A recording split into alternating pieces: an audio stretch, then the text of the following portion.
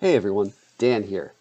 Matt and I took the last week off for recording, but because we wanted to give you a New Year's present, got to keep the economy going, we're bringing you another Beyond the Paywall episode of Our Son Pete. Now, if you are not familiar, Our Son Pete is a monthly Patreon exclusive bonus podcast that I do, where I and a guest look at the comic appearances of British mutant super spy Pete Wisdom. Currently, we are in the Warren Ellis run of Excalibur, and the episode you're going to hear today is me and guest Dr. Anna Papard talking about Excalibur number 96, which is the beginning of the London Hellfire Club storyline. Anna, if you don't know, is the co-host of the Excalibur podcast, Oh Gosh, Oh Golly, Oh Wow. It is a great show. You should listen to that. You should also listen to this, and hopefully it will inspire you to support the WMQ&A Patreon, which at the $3 tier gives you access to Our Son Pete every month. Now, I'm actually going to be restructuring the Patreon tiers for the new year. So we recently got in a bunch of Pete Wisdom vinyl stickers created by our friend Kevin Newburn.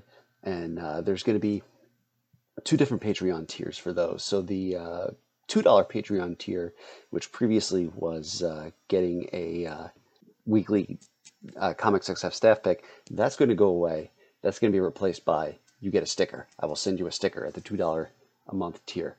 At the $4 a month tier, which is a new tier, you'll get access to Our Son Pete, but you will also get one of the stickers. So bonus stuff, added value, content, comedy, food for thought, a bunch of stuff you can get when you support the WMQ&A Patreon at patreon.com/WMQcomics. Thank you for your support. Thank you for listening. Happy New Year. Smooches.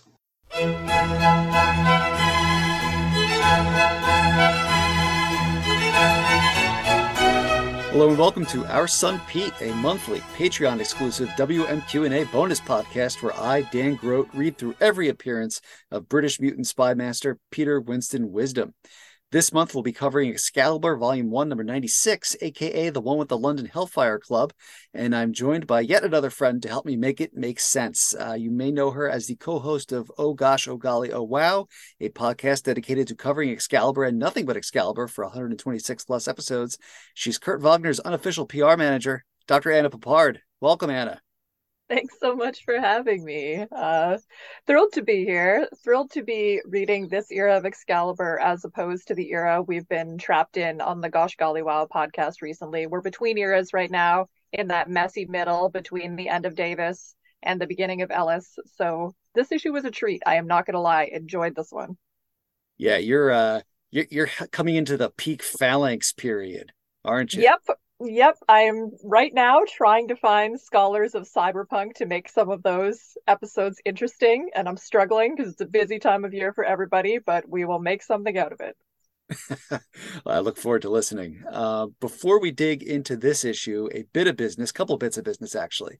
So first, listeners, make sure you check out the episode of WMQ&A that is airing November 22nd, which will either be the past or the future, depending on when this drops.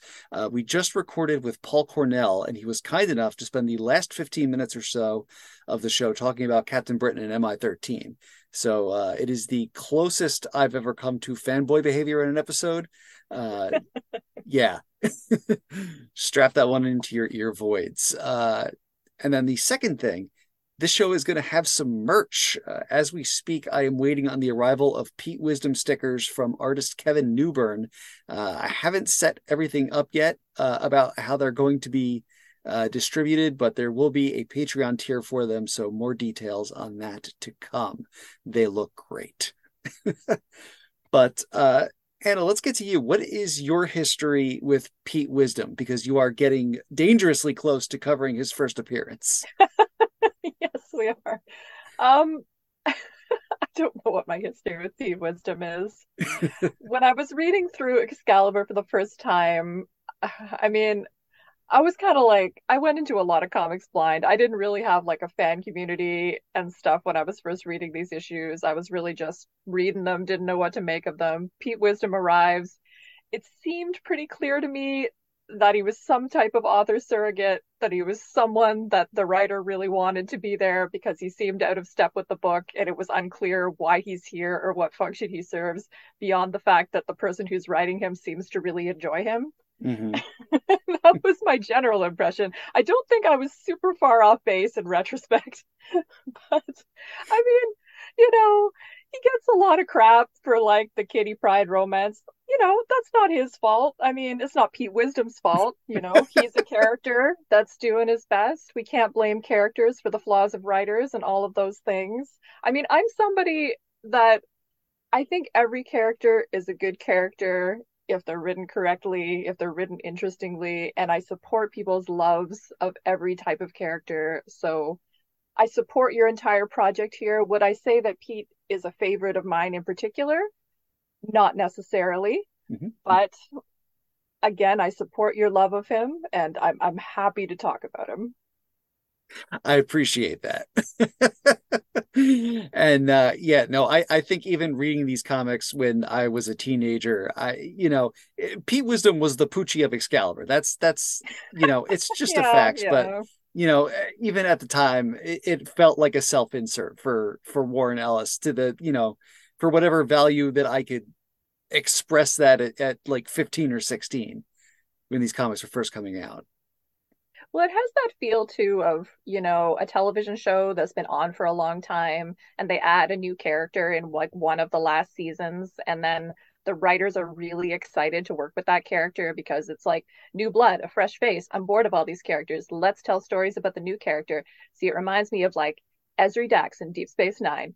They bring her in. It feels like we're just inundated with Ezri Dax episodes because the writers are so excited for a new character. That sometimes makes people not like a character. That's a difficult balance to strike, but I understand that phenomenon. There's excitement about a new character. Absolutely. So to catch folks up, previously in Excalibur 95, Nate Gray came to Muir Isle and threw a temper tantrum. It wasn't that good. That was last episode. Zach Jenkins was here. We had fun. But with that out of the way, let's talk about Excalibur 96, Fireback, cover date April 1996, written by Warren Ellis, drawn by Carlos Pacheco, inked by Bob Wycheck, colored by Ariane Lunchwick, with separations by Malibu's Hughes, lettered by Richard Starkins and Comicraft, and edited by Suzanne Gaffney, with a cover by Pacheco and Wycheck. And what a week to stare at some Pacheco art. So last week, as we're recording this, Pacheco died at 60 after battling ALS. Pacheco, for me, was the first artist that I remember sort of getting promoted, quote unquote, because of how good he was. He started with the Bishop miniseries in 94, 95. Then he does the Starjammers miniseries with Ellis. Then he's on Excalibur through issue 103. And next thing you know, he's on X-Men. I feel like the only other comparison point in that period for X-Men books was Joe Madureira, who almost showed up kind of fully formed on Uncanny, save for that one Deadpool's miniseries, and actually I think a couple issues of Excalibur, if I'm remembering correctly. He did Excalibur 57 and 58, I believe. Yeah. But it was good to see at the time because Pacheco was very good.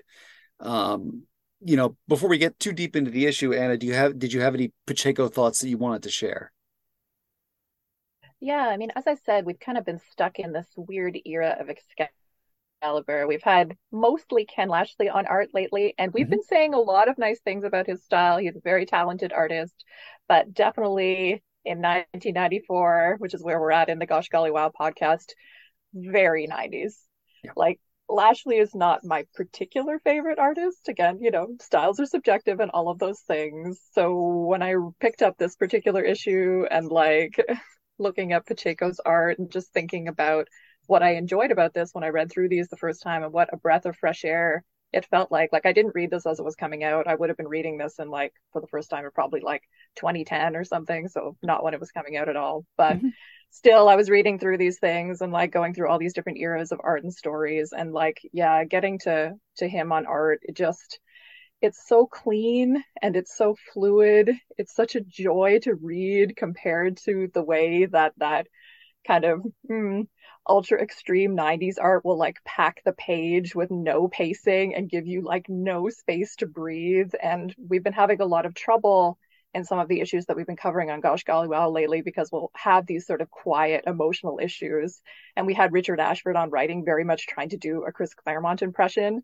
And yet with the extreme art, there'll be like a scene of Kitty Pryde cuddling a Banff doll, like thinking about Ileana Rasputin. And it's like Lashley is like struggling to like make something soft and cute because it's like they're all trying to ape that image style. And again, I think Lashley develops more of his own style a little bit later, but that was very early in his career. And yeah, just coming to this and like it seeming so clean and so, well planned in terms of the layouts. And we have white space. I have missed white space. It just seems so polished. And I mean, this is like relatively early in his career too. And yet he's just like got the whole package here. And he's really got a good like feel for this team and this context. Like his action is great, but he's also really good at the domestic scenes, like the characters look distinct. I can tell who is who. I really appreciate that. And, the skill with facial expressions and casual clothing as well. We have casual clothing here, making its return to Excalibur. Also something we haven't had a lot of lately in the issues we've been reading, and something that was so wonderful during the Davis era, because Excalibur is a very kind of domestic book. And, having him capture that with, his very, I mean, I really appreciate like the periodness of the styles here too. I mean, like, Kurt's ridiculous outfit with the torn like shorts. I'm like, it's ridiculous. But I'm like, this is of the moment. I'm here for it. He draws it well. And yeah, honestly, just a breath of fresh air. And yeah, it really made me feel nostalgic for this era and his art style in general. And yeah, just really sad to hear that news this week. Absolutely. And yeah, when you're going to have a book where people will occasionally sit around and make fun of Moira's coffee, you have to have them in casual clothing to do that. You really do. It's the best part of waking up. Everybody feels so pretty and emo. He gives everybody like lovely hair and just like lovely poses. And yeah, I just kept thinking about how pretty everybody looked. I mean, he's got like Peter Rasputin here in like the baggy striped like turtleneck, slouching around with his like emo flock of hair like over his forehead. I'm like, this is the most I've ever liked Peter Rasputin. It definitely taps into the sensitive artist side of him, but it does. I also have to wonder how big that sweater is that it can flop just so on his frame. I know. Questions. So kind of quick summary of the issue before we, dive into observations. Well, the problem is actually there's too much shit happening in this issue for a brief summary. So suffice it to say, the London Hellfire Club is up to something. Black Air is up to something. Mountjoy is up to something. Sebastian Shaw is up to something. And Pete Wisdom is up to not much, actually. And Kurt and Megan get new looks because new artist wills it so. Yeah, I mean that's sort of my opening thought for this issue. There are too many characters, there are too many things going on, and Ellis can't keep track of them all. So much so that the character to whom this podcast is dedicated, his very self-insert, gets a measly half a page, which is basically which is it's comic relief is all it is. Mm-hmm. Yeah, I mean, I haven't reread all the issues around this issue. I mean, I've read them in the past, but I haven't read them in a while. And trying to sort of be like reading this issue and like, did I miss something? Which characters are we dealing with here? Is that Margali? Because she seems kind of off model. And I was like, no, I looked it up on the wiki. That is Margali because I know she's going to be the Red Queen. And yeah, there was a lot of info dumping here. It's a lot of setup. It's a lot of context. There are quite a few editor's notes to like, oh, get this piece of information over here, which, typical of the X-Men comics of the 90s. But yeah, it definitely feels like an issue that's setting up a bunch of upcoming storylines and setting up new status quos. I mean, even like the scene with Douglock where he basically states his deal, like what he's going to be doing moving forward. I was like, okay, well, I appreciate being situated. A little bit clunky, though. A little bit clunky. Well, that's a very, Jim Shooter, every comic is someone's first thing, but it's also like the penultimate page of the issue or so, that suddenly he just kind of pops up and states his deal. Usually you get that in the first page or two, but Doug Locke, he's important. Actually, he is to this story, but not until later. But the opening splash page is Mountjoy, a close-up shot of Mountjoy's face, declaring it a tasty world, and then not showing up again for a bit. So Mountjoy is a Pacheco OC. He first appeared in the Bishop miniseries that he did with writer John Ostrander in '94. He comes from Bishop's future in Earth 1191, and his powers allow him to possess people's bodies while absorbing their life force or something like that. Anyway, he's here now, and he has secretly possessed a member of the London Hellfire Club. We don't know which one yet, but this is, I mean, honestly, and I think a big part of this issue is this is Pacheco's second issue on Excalibur, not counting the couple pages he did in issue 90, and I think this is a lot of him sort of. There are a few moments in this issue of him asserting himself. One is bringing Mountjoy into the mix. Another we'll get to very soon. But after Mountjoy, we pay a visit across the pond to the Xavier Institute, because Excalibur is an X-Men book, where we find Jean Grey picking up the mail in a thigh-length robe, as one does, when Excalibur's old cross-time Caper era buddy Alistair Stewart shows up, asking her to help him get in touch with Excalibur because they're all in grave danger, which is the best kind of danger, as we all know. Now, Anna, maybe you can refresh my memory as the classic Excalibur expert. When was the last time we saw Alistair prior to this? Do you remember? I don't think we've seen him since Excalibur 65. Okay. I don't think so. Because I think we left him at Cloud9 with the Warpies, and he was supposed to be helping do something vague with them. I don't think we've seen him since then. Listeners can correct me if I'm wrong, but I think this is the first time he showed up since then. Our memories are made for more important things, let's be honest. But well, yeah, I'm not the keeper of Alistair Stewart's continuity. Yes, though. exactly. I probably podcasted about Alistair Stewart more than most people, so I guess maybe if anyone's going to claim that title, it can be me. But God, I'm so happy to see him again. Poor Alistair, and he draws him real nice. He remembers that he had that sort of once again emo undercut under Davis, and he replicates that here. I appreciate that. Caring about Alistair's haircut and making him look very Alistair, even though he's got a very different style. I was very happy to see old Alistair again, because when Excalibur sort of became the post-Davis era, we had this whole jettisoning rather, of all of the Davis characters, of Threese and Kylan and Farron, all the characters that he brought in. And we also had a jettisoning of the kind of whole context of that world. So that's partly why we haven't seen Alistair, and we haven't seen, Alistair was part of Who, which was this Doctor Who thing, and all part of the Britishy pop cultureness that Claremont and Davis had brought to the book. So yeah, just seeing him again reminds me of that context and makes Excalibur feel a little bit more like itself again, because we're bringing back some of that British context that we used to have that's been missing. A little bit of Doctor Who in what has become an X-Files world. Absolutely. Yes. So then we go from Westchester, New York, to upstate New York, which is also not England, where Shinobi Shaw, the current Black King of the American Hellfire Club, is bemoaning the London Hellfire Club and his inability to glean intel from them. So he has decided that he needs an inside man. He needs Brian Braddock. Then a quick cut, another page, another scene. We finally arrive at Muir Isle, where Kitty and Colossus are watching Nightcrawler bounce a soccer ball on his head and sport a distinctive new look. And here's where we turn to our guest once again. Anna, bald, goateed Kurt. Hot or not? It was the 90s, this was a popular look. I don't want to hate on it. I know many Kurt fans that actually really like this look. I mean, I like him with his long curly hair. That's going to be my preference always. I'm a beard agnostic, as I think I've said in the past.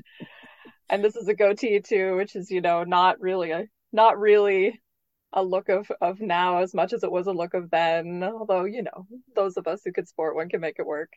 But yeah, I don't the thing that surprises me the most about it, to be honest, is that we have the new look of him and we have him introduced in this issue in like casual clothes because we don't actually have a big debut of his new costume in this issue, which is surprising. It's sort of like you see it at the end, and in the previous issue we had a preview of it in the letter column. Like Yes. it was like, we're going to have this costume next issue, and then not only does it not get the cover, it's like barely debuted in this issue. He doesn't get like a splash page or anything debuting this new costume or explaining how he designed this new costume or who designed it. I mean, these are important questions that should be answered, and instead we have, info dumps about Mountjoy. But I'm not the writer, what can I say? But yeah, the thing that I found interesting about the new look is this little detail that's just thrown in there of Amanda wanted him, or I guess he got the idea to have this look because Amanda saw a completely different person on a flight with this look. And then Kurt decided to do this look to impress Amanda. And I've been talking about Amanda a lot on the podcast lately, like on the Gosh Golly Wow podcast, because we just had her debut on that book. So a lot of people don't like Amanda. They think she's bad for Kurt. I understand why. She can be manipulative. She does not always tell the truth. That is the context of the relationship in this issue as well. But the thing that intrigues me about this detail is that I read Kurt and Amanda as not having a monogamous relationship, as potentially having a polyamorous relationship. Okay. And there's some context to back that up. Going back to those uncanny issues, there are times when Kurt seems to pursue other people while he's with Amanda, and she seems to be mostly okay with this. And they sort of drop in on each other's lives for booty calls and stuff, like without a lot of questions asked. This is a thing with them. And so this little detail about like, oh, I was turned on by this other guy. So like I did this look of this other guy to add some spice to our relationship. There's something going on there. I'm making it work for myself because otherwise it's just such a strange detail. Either he's trying to make us dislike Amanda by presenting her as someone that doesn't like Kurt and wants him to be someone else, which maybe that's what we're doing. Or, I can try to redeem it because I'm always going to be trying to redeem a female character, especially someone that, my guy likes Amanda, so I'm going to try to like her. That's what friends do. So I'm going to try to make it a little bit more fun, a little bit spicier. That's my head canoning of this detail. Yeah, we do what we got to do. The thing I focused on the wrong, and certainly Amanda has her own sort of subplot when they can get to it during this period, because she is hiding from Kurt the fact that Rory, who lives on the island, is not appearing in this issue, is going to be Ahab. But the thing that I focused on is, I think the soccer ball distracted me. So for some reason, when he's explaining why he got this haircut, seeing him play soccer, I got it in my head that for some reason this was like a hidden reference to, this was some popular soccer player of the time that she was trying to get him to look like. I Googled David Beckham 1996. No. David Beckham 1996 had the other popular male haircut of the time, which was head curtains, where the hair is parted in the middle. I call that a Simba haircut. We will also accept Chris Hardwick from Singled Out. Yes. Mm-hmm. Oh my God, that's funny. Yeah, I mean, that would make sense if it was supposed to be a reference to something. Like, here I am trying to build this whole narrative context for it, and it might just be a dumb reference that we can't identify because we're too dislocated from the distant past of 1996. I mean, that is entirely possible. I mean, it's certainly not, a hairstyle anyone in the cast of Friends had. So I don't know. I'm at a loss. But the point is, and I think you captured this succinctly before. Whether the haircut, the goatee, they're an adjustment. Kurt looks very good in casual clothes here, in the specifically distressed jeans with the tail cut out and the button down shirt with the sleeves rolled up. Pacheco's making it work. I agree. I mean, mixed feelings about Kurt's new costume, but like it's one of those ones where when Pacheco draws it, I accept it because he can somehow make that costume look good. And again, I do love the detail of the casual clothes. And again, this is a ridiculous outfit. But yeah, he looks great. I love anytime we get Nightcrawler in casual clothes. I mean, there's a thing where sometimes the other X-Men will be in casual clothes and they'll put Kurt in his costume. And I don't really know why. I don't know whether it's like some intentional thing where like people think, oh, well, Kurt wouldn't wear regular clothes because he's got this different body or whatever. I don't know whether they're like consciously thinking about it or whether, it's harder to draw him in casual clothes or something because he like looks different or whether it's just sort of I don't know. I don't know why it is, but it happens a lot. And Nightcrawler fans really don't like it because, feeling human is really important to Kurt. And, I don't mean human in like the context of human and mutant in that world, but human in terms of having humanity, right? It's important for him to feel quote unquote normal in a lot of ways. And so we see other people like, Cockrum, who loved Kurt so much, sort of will go to effort to put him in casual clothes and kind of give him a style of his own to express his personality. And he's a character who's a performer too, who, likes dressing up. So it always has made sense to me that he actually would be a character that's very invested in his appearance and very invested in casual clothes. And, regardless of your mileage on this very dated look, I think that actually expresses his character a lot, that he would choose this very dated, fashiony outfit and just be like out here playing soccer, showing off, looking great. And also, and this just occurred to me, he's dressed a lot more warmly than Kitty and Colossus, who are both bundled up, but also, he's a fuzzy elf, so there you go. But he's not the only one sporting a new look here. Megan shows up, and Pacheco sees fit to debut her new uniform, which, I feel like there are two things staring me right in the face on this one. But Anna, do you have any thoughts there? Just kick that one to me. I mean, just like we had the soccer ball 2 pages ago, and I'm like, oh, Megan has 2 soccer balls on her chest. Interesting, interesting. Yeah. They're very round. They're very, very round, and with like the shading that really just makes them look like 2 balls on her chest. Like, I love boobs in comics. I love sexy comics. Who doesn't? Boobs are great. This is not an anti-boob podcast, I am sure. But at the same time, sometimes the exaggeration can be counterproductive depending on what we're trying to focus on in a particular moment. The angle, the roundness, the stuck on her chestness of these is a little bit distracting to me. I don't know that it necessarily fits her character as I understand it. It's a very kind of armored costume in a lot of ways, which they're going in a little bit of a different direction with the character at this point in time. So I think it's defensible. I think it's a nice costume, other than like the semi-questionable sexualization of this particular image. But she does really look like Link also, and that kind of was distracting to me. She's like, sexy Link with boobs. It just feels like a fan art that I've seen before. That distracted me a little bit too. Yes, especially like her ears are so pointy there that there's a I don't know if horny elf quest is the right word, because elf quest might already be exactly.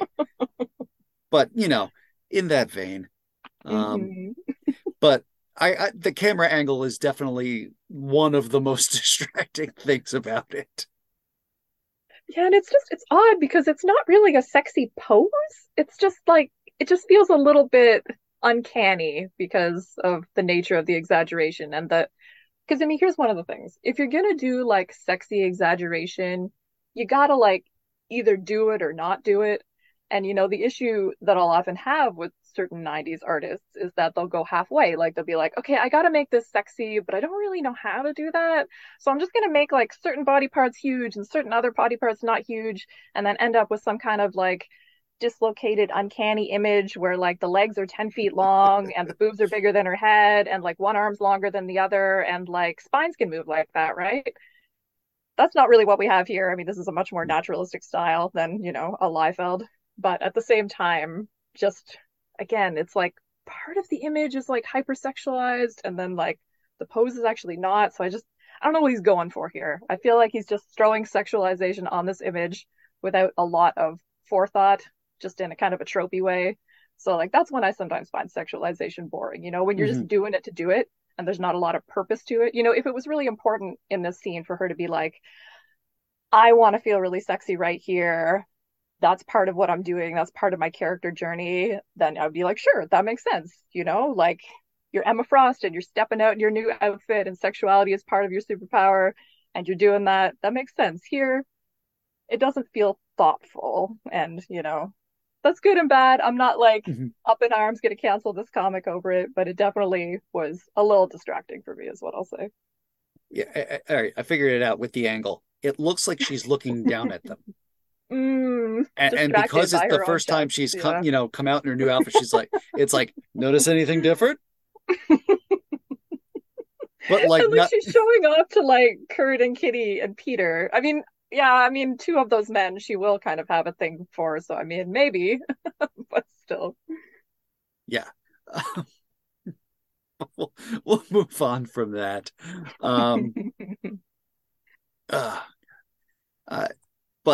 your guy is on the next page. His pants are on this page, and then we finally get your guy. Yes, my guy's pants are. Oh, not the next page. I'm sorry. I thought we were going there, but we're jumping back to the Hellfire Club. Yeah, but no. First, we get another character apart. Speaking of people we haven't seen in months. Lockheed has finally come out of hiding. Of course, I'm only realizing this reading this issue, but I genuinely feel like Ellis forgot about Lockheed in the midst of his many characters and plots and his gigantic team cast. And Pacheco, again, must have just been like, can I draw the dragon? Yeah. But anyway, the thing here is Lockheed hates Pete and steals his clothes and his cigarettes and talks to him. So off-putting. Yeah. Although I do remember finding it hilarious at the time in my original readings.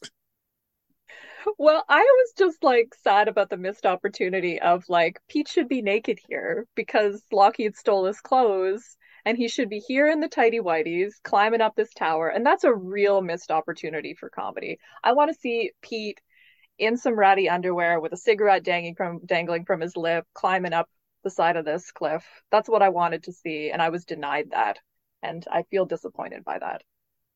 And the thing is, that wouldn't be the first time that we would have seen Pete drawn that way, because Larry Stroman did draw Pete in his boxer smoking a cigarette in like issue 89 or 88, I think. Yeah, no, first part of Dream Ale, so it would have been 88. But yeah, no, there's precedent there, but it also, there is a running gag by this point about the fact that Pete's cheap suits keep getting destroyed and he keeps getting drawn in the same one, like they were made of unstable molecules and not just purchased from whatever London's version of the Men's Warehouse is. So he's literally climbing the tower in another cheap suit while Lockheed has what looks like piles and piles stolen from Pete's Homer Simpson closet wrapped around an antenna. Yeah, I was kind of confused about this one because it's drawn, the panel where Lockheed talks is drawn like Pete's behind him, but then Lockheed's facing forwards. That panel actually confused me, and I found myself staring at it a lot. I feel like the dialogue bubbles aren't where they're supposed to be or something. Anyway, I still feel like the scene should have been comedy gold, and it didn't quite hit the mark. Although I did like the introduction of like Lockheed with the pants, because like, oh, where are we going here? What's your take on like Lockheed hating Pete? I mean, this is the introduction of that as a plot. Like, does this do anything for you? Reading it now, it kind of shocks me that with all the players which are born out of concepts that came along with the introduction of Pete, Black Air, the London Hellfire Club, that he's sort of been relegated to this, one burst of comic relief while there's all this other stuff going on. At the same time, when I was reading these comics originally, I thought it was hysterical. Matt and I used to talk about these scenes like constantly, and so I do like the back and forth of Lockheed hating Kitty's current boyfriend,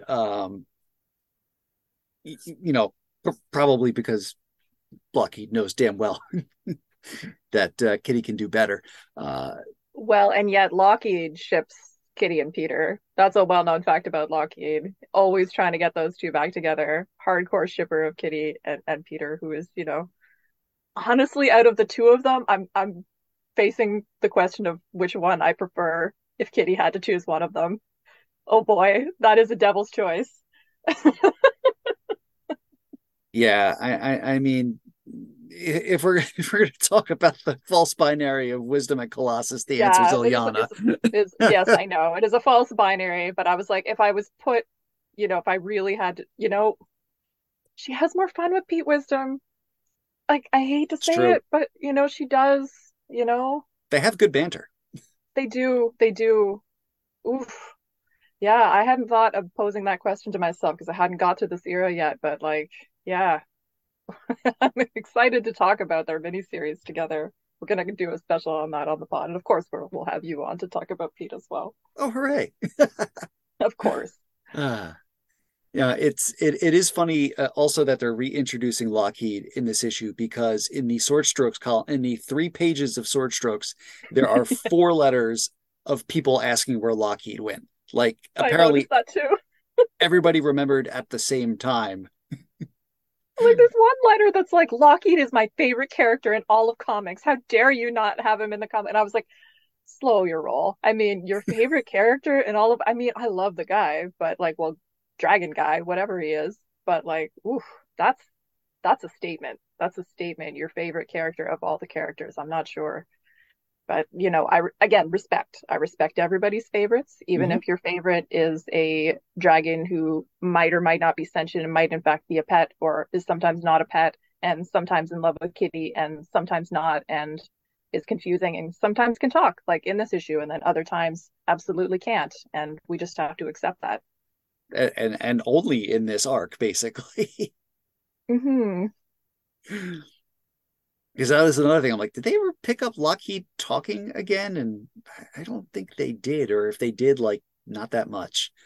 So It raises questions, and we have a podcast where we talk about every issue of Excalibur for like an hour and a bit. So we've had to talk about this lots about the nature of Lockheed's sentience, and mhm.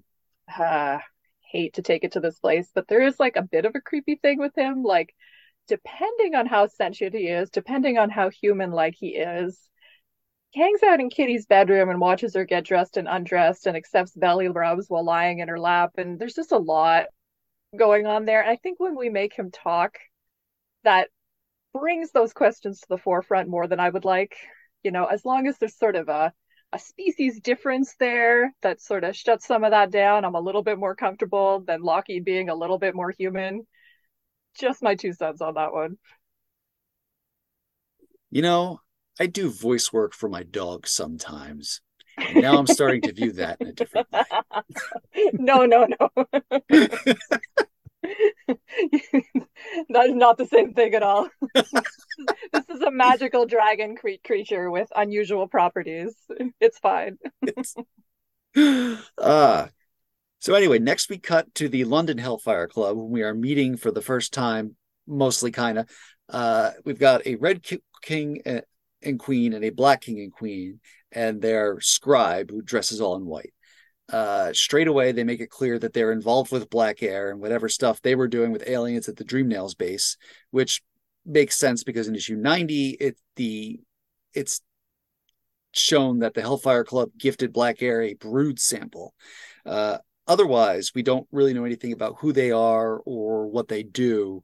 Uh, Although, in thinking about it, I suppose if we really examined it, we never got that deep into the U.S. Hellfire Club's evil corporate business dealings, maybe outside of Frost and Shaw. We just knew they were evil and did business. And also, this Black King looks like somebody palette swapped Guy Gardner, basically. It really does. And gave Um, him a cool ass cigarette holder, I think. Possibly. Let me go back to that page I don't know real what that quick. is. It's like Well, he's he's not the only one because Shinobi's smoking like a Virginia Slim a few pages before. He's come a long remember way, when baby. people other than Pete Wisdom smoked in comics? Yeah, yeah. No, this is a golden era for smoking in comics. Yeah, no, he's got a cigarette holder. So, and he's talking to a dude with a big ass sword. I respect it. I respect it. Um, Another question that just occurred to me: if the members of the American Hellfire Club uh, affect fake, British, put on British accents even though they're not British, do the London Hellfire Club all speak with fake American accents? This is a good question. I mean, Because the funny thing is, I can't picture them for some reason. I cannot picture them speaking to each other with British accents. you, that just makes me like, do you hear voices when you're reading comics? And I was like, oh, that's like one of those questions about how we read comics, like, do we see them in motion? Do we see them as still images? Do we hear voices in our minds? Do we try to imagine the voices? These are these are existential questions that you've thrown me into now, Dan, by asking that. I mean, I will say that I do, largely a lot of them influenced by, the 90s X-Men cartoon. And then sometimes I'm just like, well, you know what? Sebastian Shaw sounds like Matt Berry. And then I'm not brooking any argument on Oh, this. yeah. Yeah, I would enjoy that. I would enjoy that. That would make me enjoy him significantly more than I generally do. Yeah, it's the right level of cartoon pompousness that you need for that character to be palatable. But it will be revealed that one of these people is Mountjoy, and one of them is Margali Zardos, Kurt's adoptive mother. We're just Hmm. not meant to know who is who just yet. Um, and I don't think we actually learn about the rest of them. Although I think one of them ends up being is supposed to be the character who was Damask in the quote unquote Excalibur RE book from Age of Apocalypse. But again, it's too much stuff. Yeah, it's a lot of introductions here and a lot of people to keep track of. But then we cut to some inter-X book continuity as Jean and Scott talk to uh, Kurt, Kitty, and Colossus. Jean mentions to Kitty that Psylocke is still in a coma after having been attacked by Sabretooth, because that's where Uncanny was at the time. Um, and of course that means the Crimson Dawn is coming, and I feel sorry for both of us because we're going to have to cover that on our respective shows. Um, Can I ask you a question about this Jean panel where like they do sure. that kind of cool thing where she's got like her hand in the foreground and then is blurred in the background?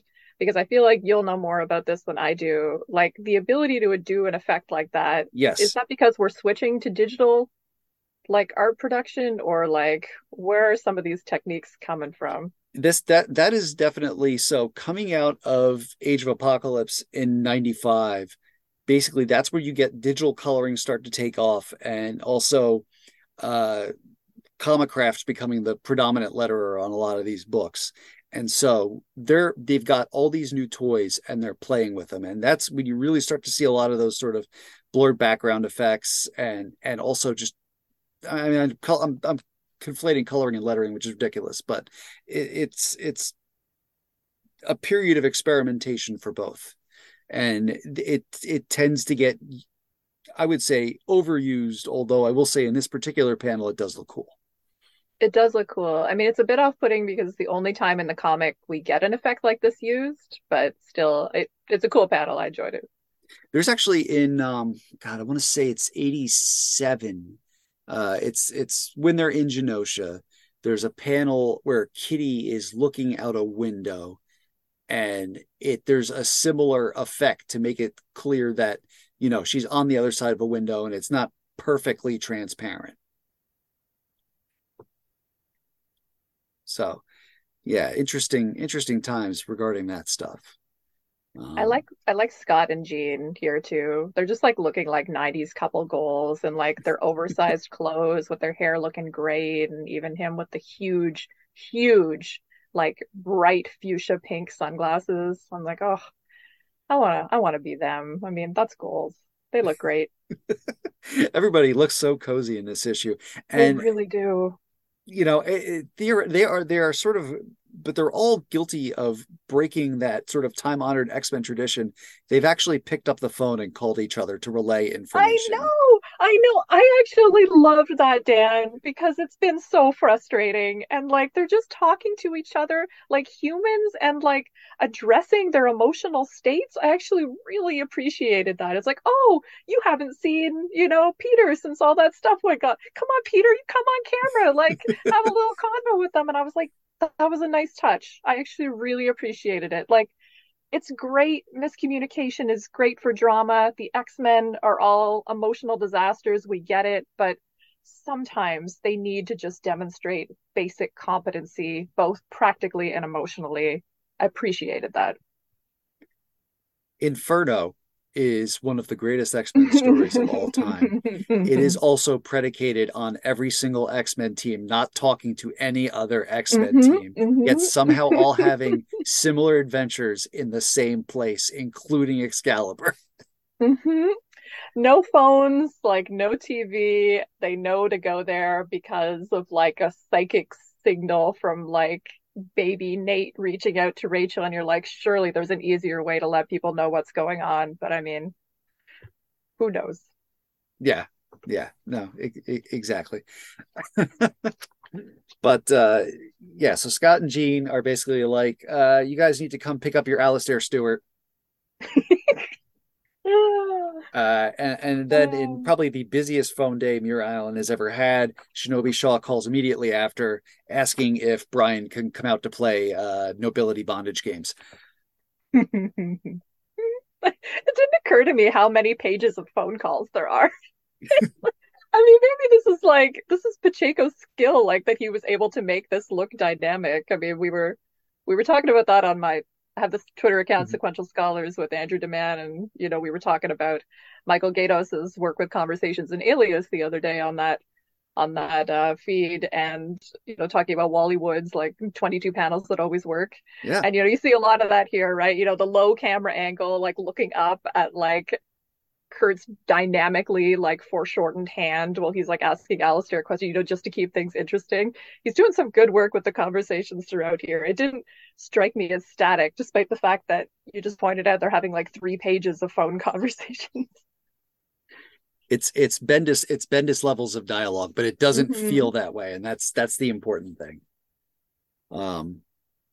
So now we cut again, and we're still in England, but we've got this weird exchange between Scratch, a Black Air agent we've never met yet, and Sebastian Shaw, Shinobi's dad, who is not currently with the Hellfire Club and has kind of, at this point, he kind of just pops up randomly in different X books, like, oh, I'm up to something. But Shaw's got these bodyguards with him who kind of look like the old Hellfire Club goons if they got like a 90s makeover. Like if Macon, Cole, and Reese from the Reavers got their old jobs back from before Wolverine killed them, except Scratch kills them. And Shaw just kind of shrugs it off and heads to his next destination, which apparently isn't an issue of X-Man. Condolences, Sebastian. But finally, after some more exposition, we get to the good part, as Michael Bolton says. Pete Wisdom is shown climbing Muir Island's antenna array to get his clothes back from Lockheed, who has amassed a nest of them atop the antenna, and he declares in no uncertain terms, "I ate you. Back off or I kill the clothes." Again, I don't know what voice you're supposed to read him in, but that's what I'm going with. Wow. Yeah. So I did, I haven't read a Pete comic for a while, so I did enjoy the little caption box that was like, Pete Wisdom does not like climbing. It lets fresh air into his lungs. I was like, that was pretty funny. It's a very Warren Ellis line. The thing is, Pete actually hasn't had a cigarette in a couple issues, not since he got beat up by Colossus. That's right. He could very well be smoking off panel, but it looks like he's been taking doctor's orders. Even if that doctor is Moira.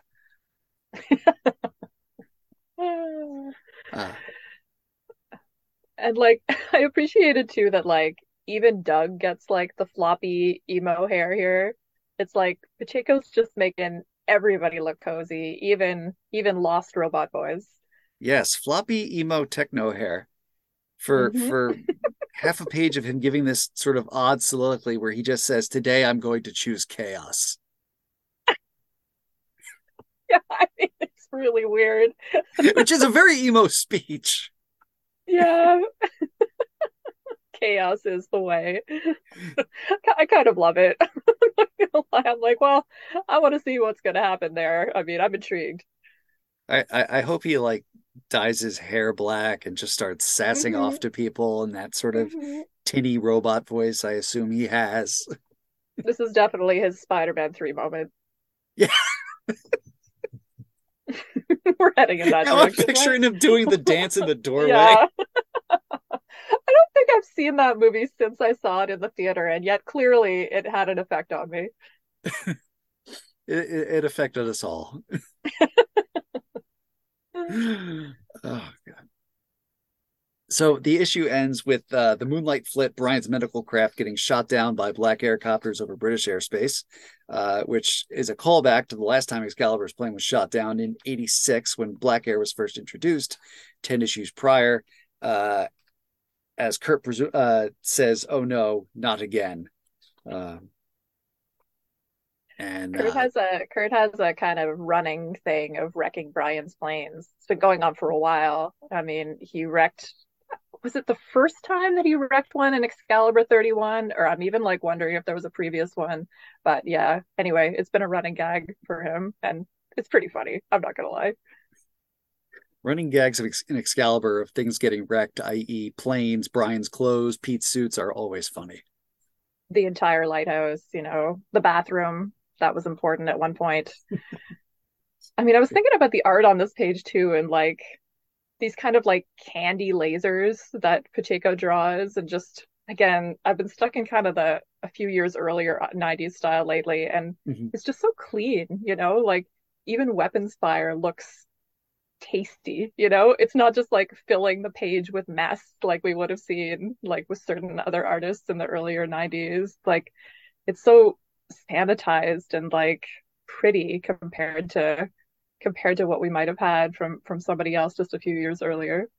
I like the way you're describing them. They do. They're like these like neat little red bursts as opposed to like, Star Wars pew pew lasers. Yeah, because like I feel like we would have filled the page with texture and really made the point that everything is exploding constantly all the time. Like we covered X-Men Unlimited #4 recently on the podcast, Mm-hmm. and that just had some of the most 90s art ever. It was like it's an oversized issue anyway, and I've read that issue like 5 times and just exhausted by the end of it. The amount of text boxes and like overlapping panels and no white space. There are so many explosions and so much yelling that you cannot tell what's going on from moment to moment. And there's just such a striking difference between what we had there and something like the pacing and space and like like quiet that we sometimes have here, because this is a moment where they're in a battle, but it's not a climactic battle, so let's tone it down a little bit, like Mm-hmm. let's modulate so that when we do have the big explosion we recognize that it is a big explosion and not just more explosions. And I appreciate that craft. One thing that was pointed out to me today by our frequent question asker, Asimov Fangirl, was the branding, the Black Air branding. So they have these like sort of, they basically look like the sun logos. Scratch has one tattooed on its forehead, but the helicopters uh, of this secret British intelligence organization all have these giant yellow suns on them. And so, for a secretish organization, Black Air's branding is kind of extreme. Well, it's the 90s, but it's kind of extreme, isn't it? Yeah, I mean it's sort of Like when the I CIA mean, helicopters come, they don't say CIA in big ass letters. yeah, I'm just hesitant to go to like a dark place with it, 'cause I'm sort of like, well, we often do this thing where it's like sort of like fascist Nazi inspiration with symbols and stuff, and I'm just like, sometimes that's the inspiration for like a lot of villain stuff, so it might be that, but like also I think it's just comics and it's the 90s and we got to put cool logos on shit so we can tell who people are. That's true. Those those Toy Biz figures don't sell themselves, so. It's a cool logo. I mean, I'm not mad at it. Mhm. So there were some sort of typos and dialogue errors in this issue that I noticed. So Nightcrawler, when they're talking to Scott and Jean, Nightcrawler says he's going to pick up Alistair, but then the next panel, Kitty says she's going to go borrow the Midnight Runner from Brian and tells Kurt to hold the fort. But Kurt is the one walking off panel, presumably to take the plane, while Kitty takes the next call from Shinobi Shaw.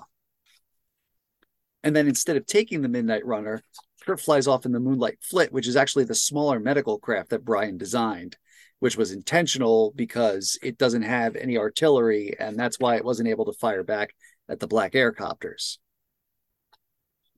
And then also during the antenna sequence, there's a caption box that refers to Muir Islands, plural. Oh. Yeah. I'm glad that you pointed out that stuff about the planes and stuff, because really I was having trouble following part of that, and I blamed it on myself and thought I'm just not reading carefully enough, but it's good to know that maybe it wasn't just me.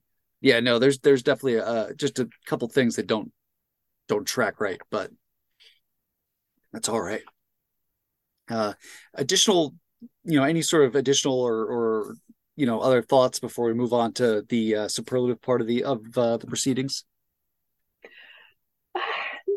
No, I'm feeling happy to have kind of landed in this era of Excalibur and sort of coming back to these characters that I remember. I mean, to me, Excalibur is like split into two eras. It's the Claremont Davis era, both with Claremont and Davis together, and then Davis on his own. And then this is the other era that I think about. And it's like Pacheco and Jones and Ellis and I don't want to talk about any of the real life Ellis stuff. We're going to do that on my podcast at some point. Not talking about that right now. But yeah, he really brings an identity back to this book. And I mean, that team of people really brings an identity back to this book. And it's not the same book that it was before, but it's a book that I really like a lot. And, it'll never sort of replace those earlier issues in my heart, but it's still a series that I have a lot of nostalgia for. And I'm looking forward to reading the rest of this and talking about it once we get to it on our own show. I'm glad you mentioned Casey Jones in that too, because I definitely don't think I had an appreciation for him reading the first time around, but in doing this reread, he provides an appreciated consistency for the 3 issues that he's there.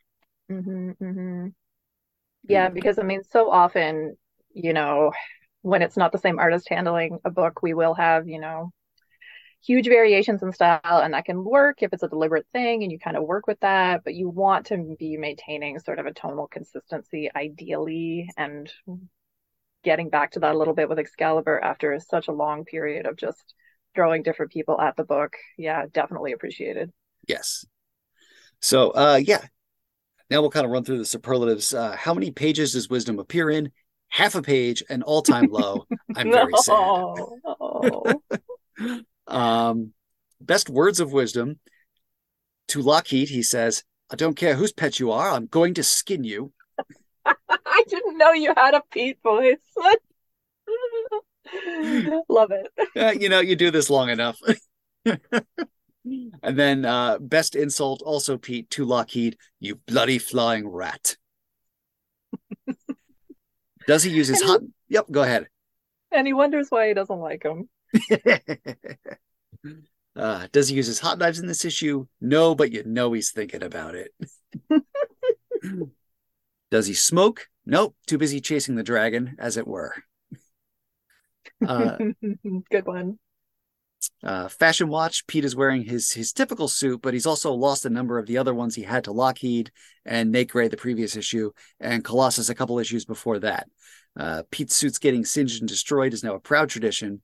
At the same time, Kurt and Megan steal the fashion spotlight with their new Pacheco drawn looks. Now we'll get into letters about Pete. And it's worth mentioning a lot of the letters in the 3 pages of letters that we have here are generally just praising the Ellis run in general. But Rockwell N. Green of Overland Park, Kansas writes, "As a firm believer in the validity and inevitability of a Colossus Kitty Pryde union, LOL, I was glad to see that Wisdom still lives. You folks did a very good thing in keeping him alive." I agree. Catherine D. Kobachuk of Mastic Beach, New York writes, "Pete Wisdom and Lockheed would make great friends too. LOL." Oh, the disappointment. If only. Dowd Omer of Covington, Kentucky, writing about Excalibur's 92. Colossus went nuts. I did not realize the baggage he carried with him, but afterward I could understand why he did go a bit crazy. I guess the best part of the situation is that Wisdom is going to live. So that's two people damning Pete with faint praise. At least he's alive. Yes, at least he is not dead. Meanwhile, in a few of the other X books that came out that month, in Uncanny 331, Iceman confronts the White Queen about that time she took his body for a joyride. In Wolverine 100, Tyler Dayspring tries to jam some adamantium back into Logan. It doesn't take. Also, it has a hologram cover. In X-Men 51, Sinister injects a mutating virus onto a subway car, and Bishop, Gambit, and Beast try to punch the problem. Actually, this was probably McCoy at that point. Either way. And for our last two, we get X-related amalgam comics from those times Marvel and DC touched bits. So we get Magneto and the Magnetic Men, which masses up Metal Men, and X-Patrol, which mashed up X-Men with Doom Patrol. And then ads, we got Black Sheep, the Farley and Spade movie, making its second appearance. Street Fighter 2, the animated movie on VHS. Mile High Comics. Marvel Interactive CD-ROM comic books. I never had those. Had you ever had one of those? I do not. I think the closest thing I had, do you remember how they were releasing like entire runs of comics on DVD and like high-res PDFs? Like, I don't know when this was, like in like 2005 maybe. Anyway, I have the Iron Man one, and so it's like 500 issues of Iron Man and like these high-res PDFs including all of the ads, which is pretty cool. I think a lot of people got them and then sort of redistributed them on pirate sites. Sure. It's probably what happened. And it was the 2000s. What else were you going to do with them?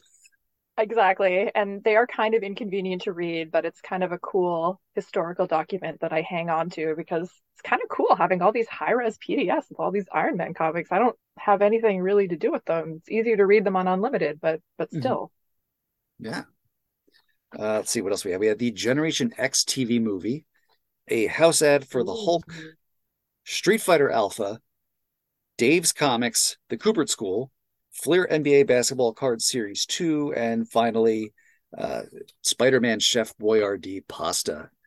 Oh, have eaten that before. Definitely have eaten that before. Tastes just like eating webs. The shapes are like, could they still make that? I think. And the shapes are, the web you can identify. And then there's like one that's Spider-Man's head. And I'm like, right, Spider-Man's head represented in pasta. This totally works, right? And like maybe a Green Goblin one. I don't know. It's not a good design.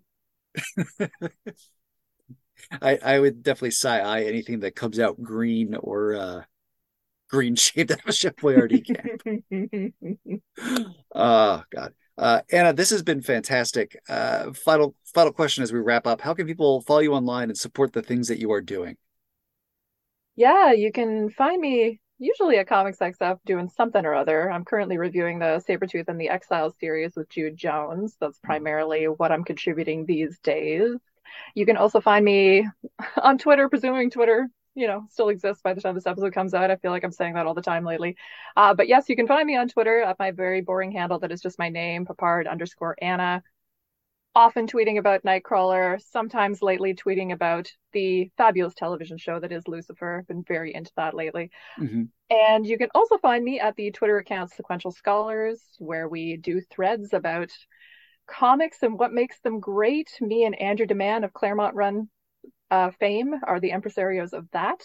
At the time of recording, we are doing a series of threads about Brian Michael Bendis and Michael Gatos' classic series Alias, and we are going to be doing a series spotlighting Indigenous comics after that, so you can look out for that. Go follow us. That is fantastic. And meanwhile, listeners, next month, more of this. The London Hellfire Club story goes on for a while, so strap in. And until next time, listeners, Sodolf Torag.